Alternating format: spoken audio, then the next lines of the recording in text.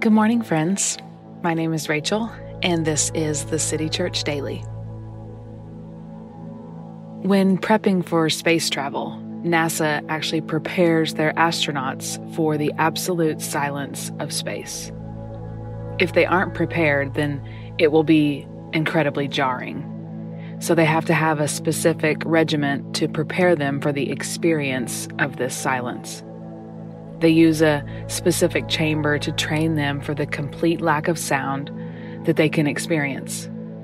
Space is absolute silence, almost 0 decibels, which means when you get to that place, you can actually hear all the sounds of your body, your breathing, your heart beating, your pulse, the blood pumping through your veins, your bones rubbing together, your organs churning, your skin sliding over your muscles.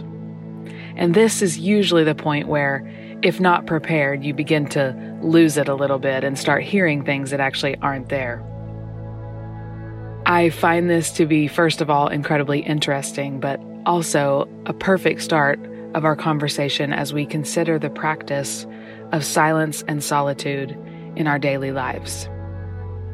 It first makes us realize how much noise, just literal noise, is all around us.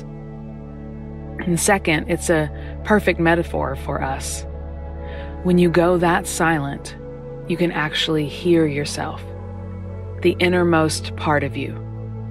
You can hear yourself in a way that you can't hear with all of the noise.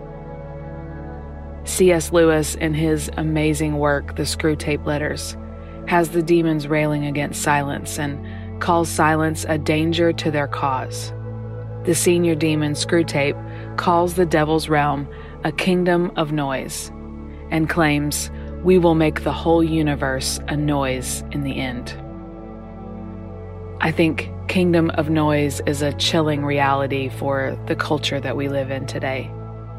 And what this noise does is eliminate the ability to live in the present moment. It's constant distraction, constant input. But what we see in the life of Jesus is that the quiet place, the wilderness, the silence and stillness produced in him a great security in his identity, in his calling, his purpose. This was a place that he often slipped away to be alone with the Father. And this place solidified who he was and who he was not. The practice of silence and solitude is deeply formative for the apprentice of Jesus, those of us who want to copy his life and his lifestyle. And I can think of very little that is more countercultural than this practice. I think there's a lot of misconception about silence and solitude, so let's clear up a few things as we dig into this practice. It is not reactive, it is proactive. It is not escape, it is engagement. It's not retreating, it is returning. It is not absence, it is presence. In the absence of anything, you find the presence of everything. When we engage God and our soul in this intentional way, we connect with the centermost part of us. And it is from that centered place that we can engage the world around us. Many of the Desert Fathers said this about silence and solitude. They said, "We don't retreat from the world, we retreat for the world."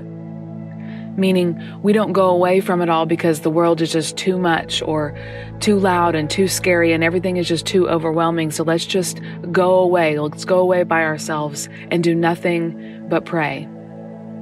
No, it's not that. It's that through silence and solitude and stillness, we process all that is going on all around us in the safety of our Creator.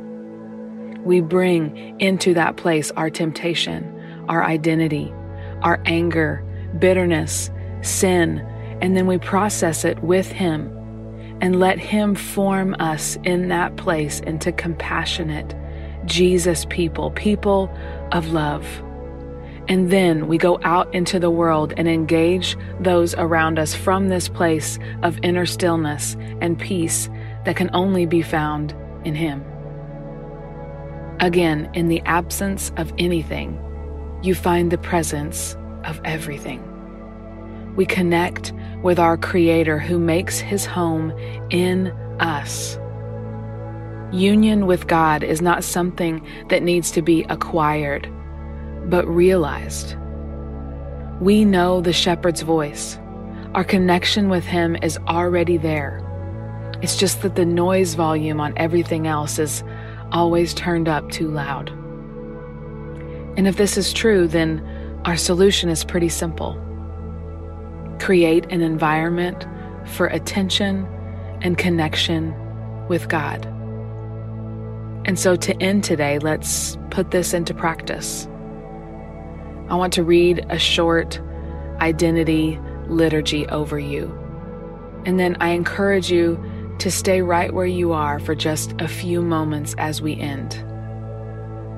Still your body.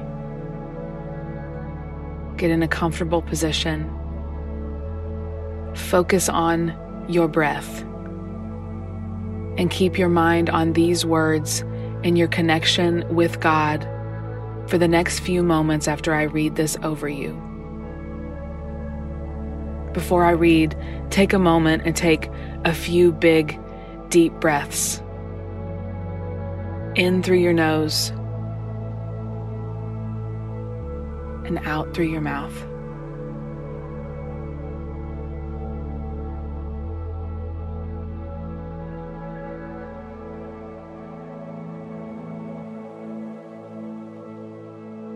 I am not what I do. I am not what I have. I am not what other people say of me. I am the beloved of God. It's who I am, and no one can take it from me. I don't have to worry. I don't have to hurry. I can trust my friend Jesus and share His love with the world.